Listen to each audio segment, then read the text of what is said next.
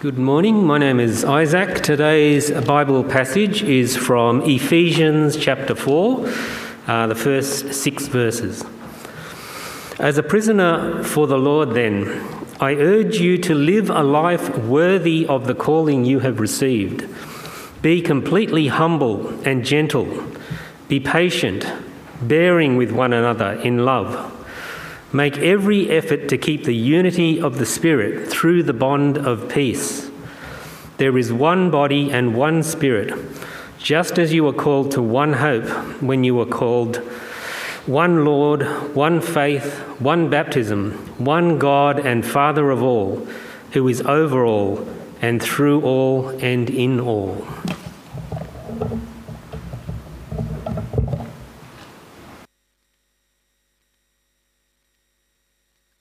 Well, good morning. I love a great chalk talk. There's something magical about a chalk talk. I'm not sure what it is. I guess it's the disclosure as you go along, isn't it? I'm going to miss Kelly's talks as we leave. Well, today we're looking at these few verses in Ephesians 4. And the idea of living worthily. Last Monday was Anzac Day, and on Anzac Day we remember the courage and the sacrifice of those who have fought in war on our behalf, and especially those who gave their lives for us, for our nation, for our freedom. In my youth, in the 1970s, it was not really as big a thing as it is today. There was always the big Central City March. That was a big feature that we often watched. But it wasn't as much a local thing. There were small local gatherings, but maybe that was because of opposition to the Vietnam War. I'm not sure. But today it's very different. A trip to Anzac Cove in Turkey is for some a rite of passage, isn't it? It's a big thing. And locally, crowds and at commemoration services are much, much bigger than they used to be. It's a solemn time, isn't it, for our nation to consider what people have done in going to war on our behalf. And the question it regularly raises, whether publicly or privately, is how can we live worthily of what they've done? How can we live worthily of their sacrifice for us, of their life's blood shed for us? Today, Paul appeals to us, to you as a church, Epping Presbyterian Church, to live worthily of the calling you have. He says in verse 1, as a prisoner for the Lord then, I urge you to live a life worthy of the calling you have received. Our version says he urges us to live worthily, but the word he uses is perhaps stronger in intent. He begs you to live worthily. He implores you to live worthily of the calling. And he begs you because of two things. Firstly, because of the example he himself is setting. He is a prisoner for the Lord, he says. There's a play on words here. He is both the Lord's prisoner, his heart and his life have been captured by Christ, and as the Lord's prisoner, he is now actually also in prison for the gospel that he is proclaiming as he writes. So Paul is an example of faithful discipleship, even to the point of suffering in prison for the gospel. And we know, of course, from our point of view, that he went on to death. And because he knows of how reluctant we are to be wholehearted in our discipleship, he begs us to not be slow to follow his example. That's one reason. Secondly, he He begs us because of, he says, the calling we have received. Now, what is the calling we have received? What does he mean? We use the word calling in a range of different ways. A person's calling to be a doctor or a judge or usually some other kind of profession. Usually. We also use it of missionaries when we speak of them as receiving a call to the mission field, as if it's a call from God to go to the mission field. Or we use it of ministers and their call to the ministry. However, though we use it in all these other ways, the New Testament actually only knows of one kind of calling. It doesn't know those other kinds of calling.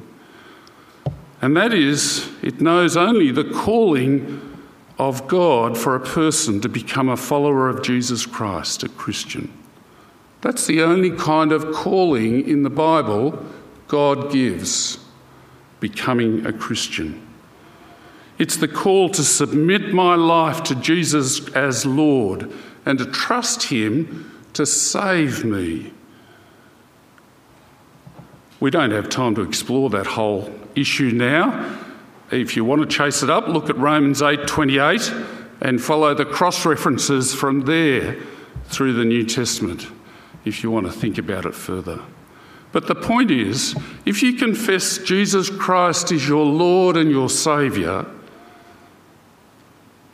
that really is because you are moved to do so. If you confess Jesus Christ as your Lord and Saviour, that is because God has called you to that confession. He is effectively calling you through the gospel that was preached to you. Somehow, at some time, you were not a believer, and then you came to the conviction that Jesus really is Lord and Saviour. And you were moved to put your life into his hands in submission and trust. That was the calling of God at work in you.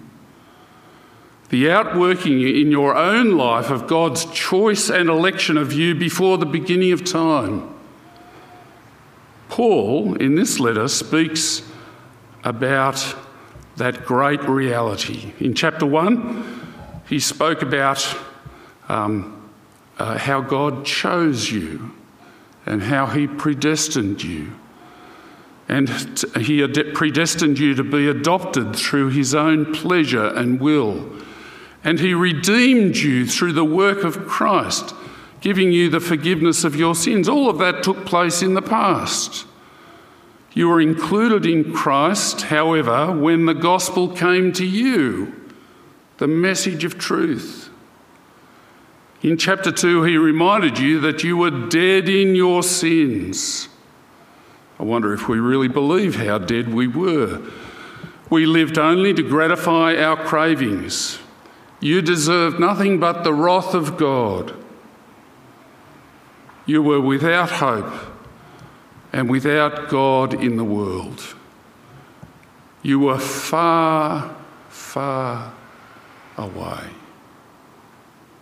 But the same God, in his rich mercy, raised you up and seated you with Christ in the heavenly places.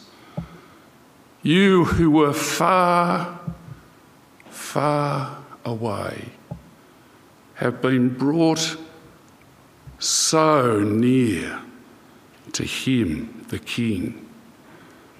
And later in chapter 2, as Wendy reminded us as she introduced her prayer time, he says, you are no longer foreigners and strangers, but God has called you into fellow citizenship with God's people, to be members of his household, to share in being his holy temple in whom God lives by his Spirit.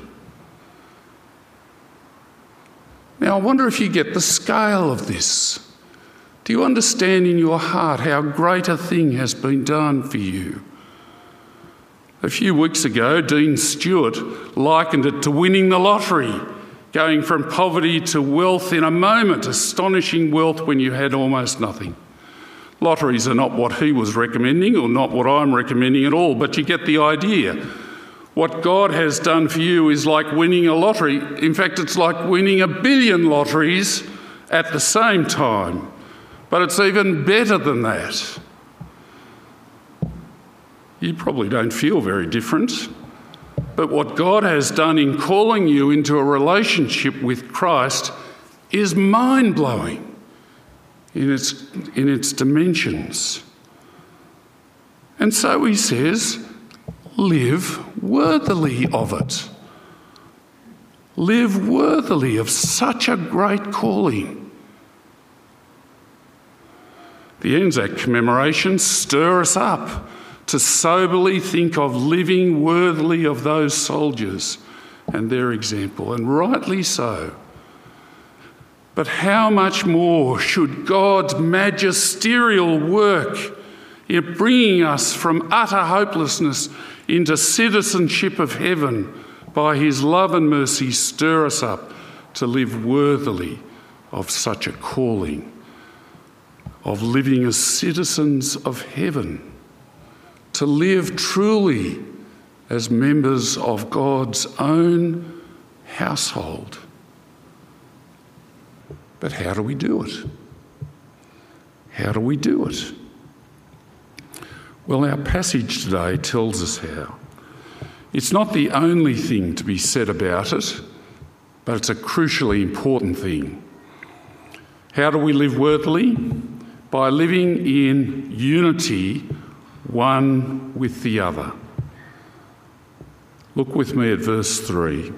Make every effort to keep the unity of the Spirit through the bond of peace. There is one body and one Spirit, just as you were called to one hope when you were called.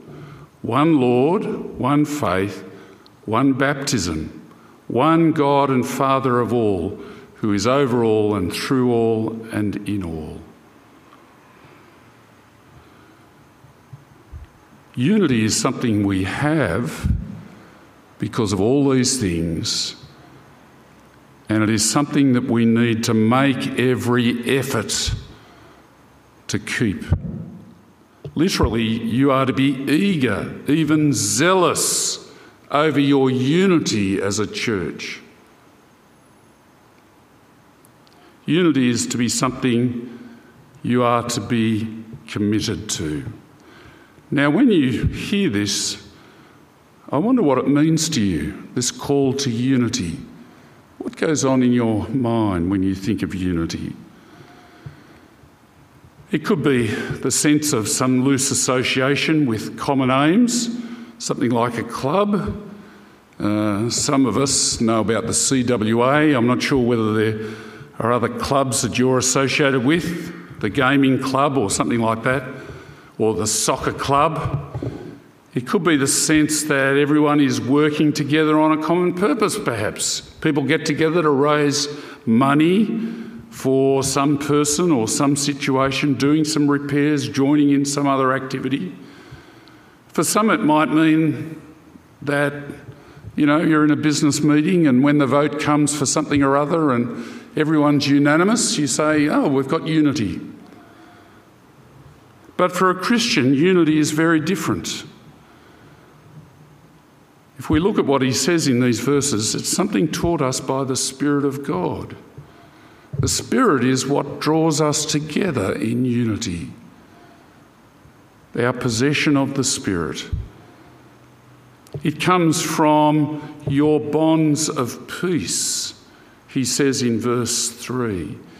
He's talking about the peace with God that Christ won for you on the cross. You are bonded together with him and his work.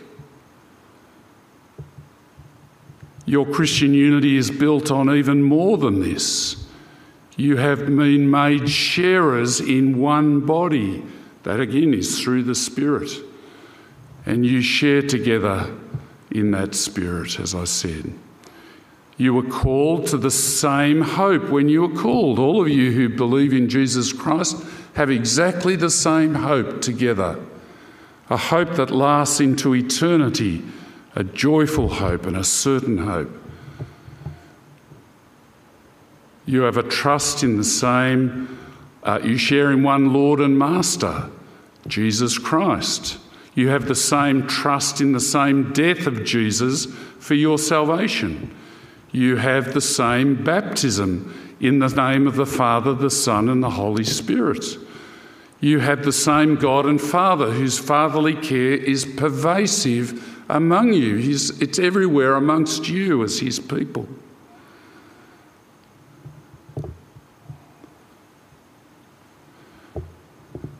These are very deep bonds that unite you. And you're going to share in those bonds right through all eternity. All eternity. And it is this amazing unity you are to jealously protect and earnestly put every effort into preserving in your living relationships with one another. But how do we do it? How do we do it? I hope you can see that that you as people in this church have far, far greater bonds of unity than the CWA or the gaming club or the soccer club or a business meeting. To preserve unity in one of those organisations requires a lot less of you. You know, if you're part of the soccer club, you need to pay your membership fee perhaps, turn up to a meeting occasionally, maybe provide the oranges at the game every now and then, do a sausage sizzle occasionally, and generally be polite to other people. And otherwise you can just ignore everybody and just get on with your own life. That's a unified soccer club. Occasionally, of course, someone comes along who is deeply committed to the soccer club and puts all their effort into all sorts of things and puts up their hand for everything, and the others stand back and say, "Oh, okay, wonder about that." It's tempting to treat church like a club. Very tempting. Turn up on Sundays, give some money, vote at the ACM, go on the roster, but otherwise just live like any other person. But you have been each called to something far, far greater than any soccer club. You are now sharers in the household of the living God, brothers and sisters of King Jesus. And as much has been given to you, much is now required of you. Look with me at verse 2. Be completely humble and gentle. Be patient, bearing with one another in love. These are the way of peace, and these are the ways of dealing with each other that enable us to live together and grow in unity. Let's look at them. He says, be completely humble and gentle. Now, in the world, humility is not particularly a great virtue. I wonder if you've noticed that. It's the person who steps forward, who makes a name for themselves, who is the someone in the world. But Jesus teaches us what a virtue humility is. Pride asserts itself, it pushes itself and its ambitions forward. Humble people take the least position and do not presume importance. They submit and serve gladly in menial ways. Humility does not presume importance, It does not presume a sort of superiority. Humility must begin with our hearts. We all need to ask ourselves if we are genuinely humble or just a proud person putting on a pretense or for appearances. Are we genuinely willing to submit to others? Are we genuinely willing to serve in the lowest place, to do the job that nobody else wants to do? Are we humble like that? Are we willing to be disregarded by people and get no thanks from them at all? Be abandoned by them? Jesus was amongst us as one who served humbly. He is our example. It was enormously costly, but he looked for the glory that his heavenly Father had for him rather than the applause of the people around him. The tempter had offered him kingly glory back in the beginning, but he chose the hard path of suffering and death for us, as the Father willed. Mutual humility is fundamental to wisdom, and so also it is fundamental to living in unity together. Gentleness, or better, meekness, the word can be translated that way, is not weakness, but strength under control that gives itself to serving what others need. Meekness is a strong man comforting a little child gently, a wise boss understanding the circumstances of one of his workers and helping her, a mother understanding that their little 2-year-old doesn't know how to do things and quietly helps and encourages. And the meek person is willing to receive from the Lord not only good but also trouble. As Job said to his wife, you might remember the story of Job. She said, "Curse God and die." Job said, "Shall we receive from the Lord not only the good but also trouble?" Jesus himself commanded vast legions of angels, and yet he used all of his power to submit to the lies, the lashings, the abuse, the nails, the scorn of his accusers. He suffered under God's hand terribly, but patiently. Paul goes on, unity is built among you by each being patient with each other, bearing with one another in love. Again, these are two overlapping ideas here. In humility, if humility and gentleness or meekness go together, so do patience and bearing with one another. Patience is putting up with each other's provocation quietly and willingly with love, without stirring the pot. It is also enduring the sufferings that the Lord brings to us, and willingly. Bearing with one another is doing what patience does, but in an ongoing way. A sharp word might come from a wife's mouth, and a husband is called to patience without being provoked to retaliate. A co-worker has a difficult manner, and you're called to bear with him or her with love as you work together on the team. A huge enemy of unity is the way we so easily provoke each other, and how easily the provocation is taken up and polite hostility, if it is polite, that is, polite hostility commences. Opposite sides of the coffee room, avoiding gaze, all those kinds of things. We need to learn the beauty of loving patience that doesn't give up on people and walk away from them because of the things they do or say. And likewise, where there are differences of opinion that can't be resolved, we need to bear with each other, not bitterly or resentfully, but with genuine love. Paul has to warn the Galatian church with these words.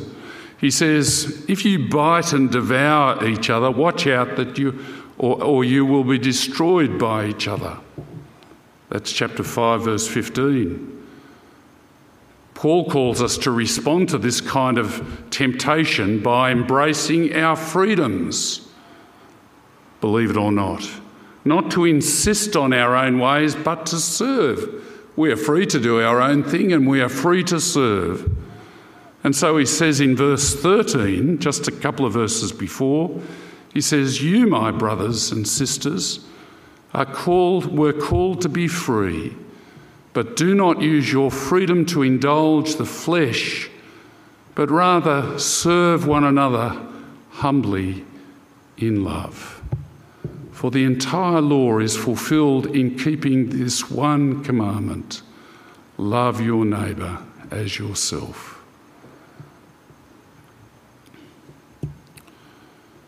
Well, as I said, it's been a great privilege to serve you over these 3 months and to get to know you and your different personalities and your love of the Lord Jesus. It really has been terrific.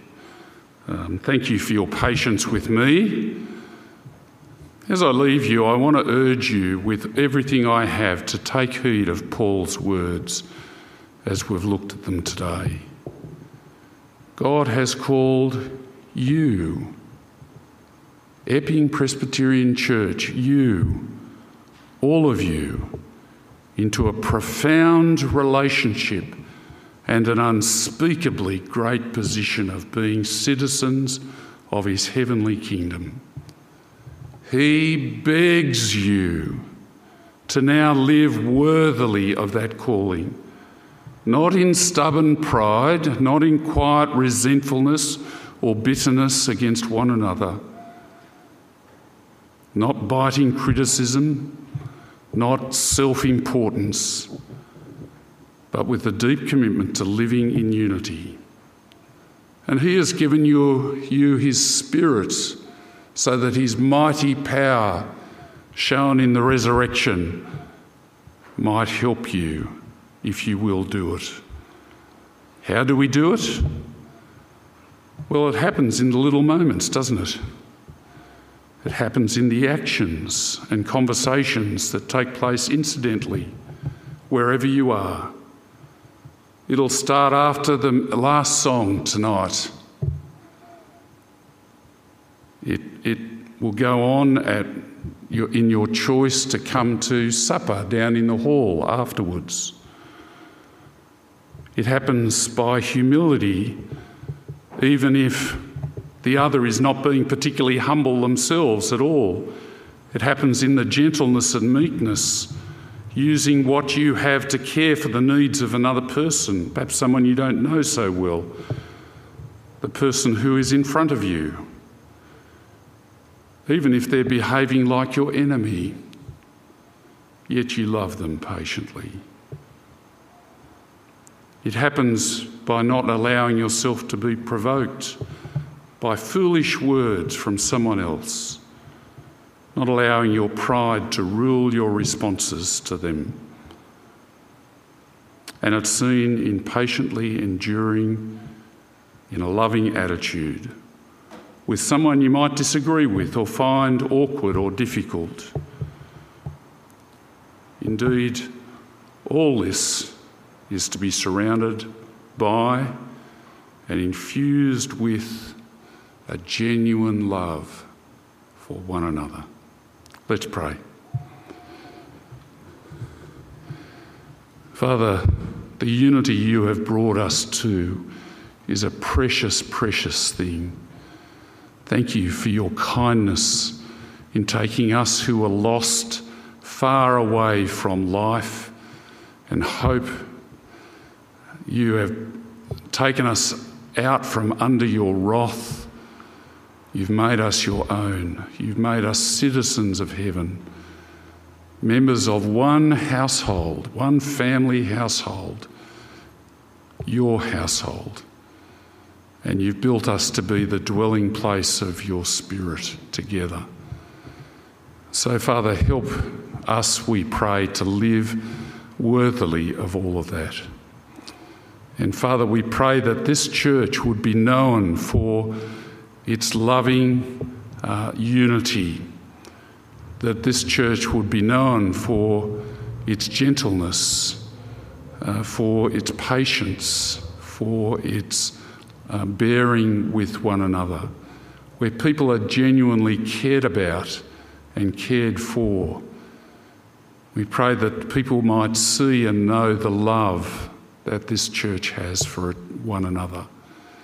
And we pray that they might see the glory of the Lord Jesus, therefore, amongst the people here.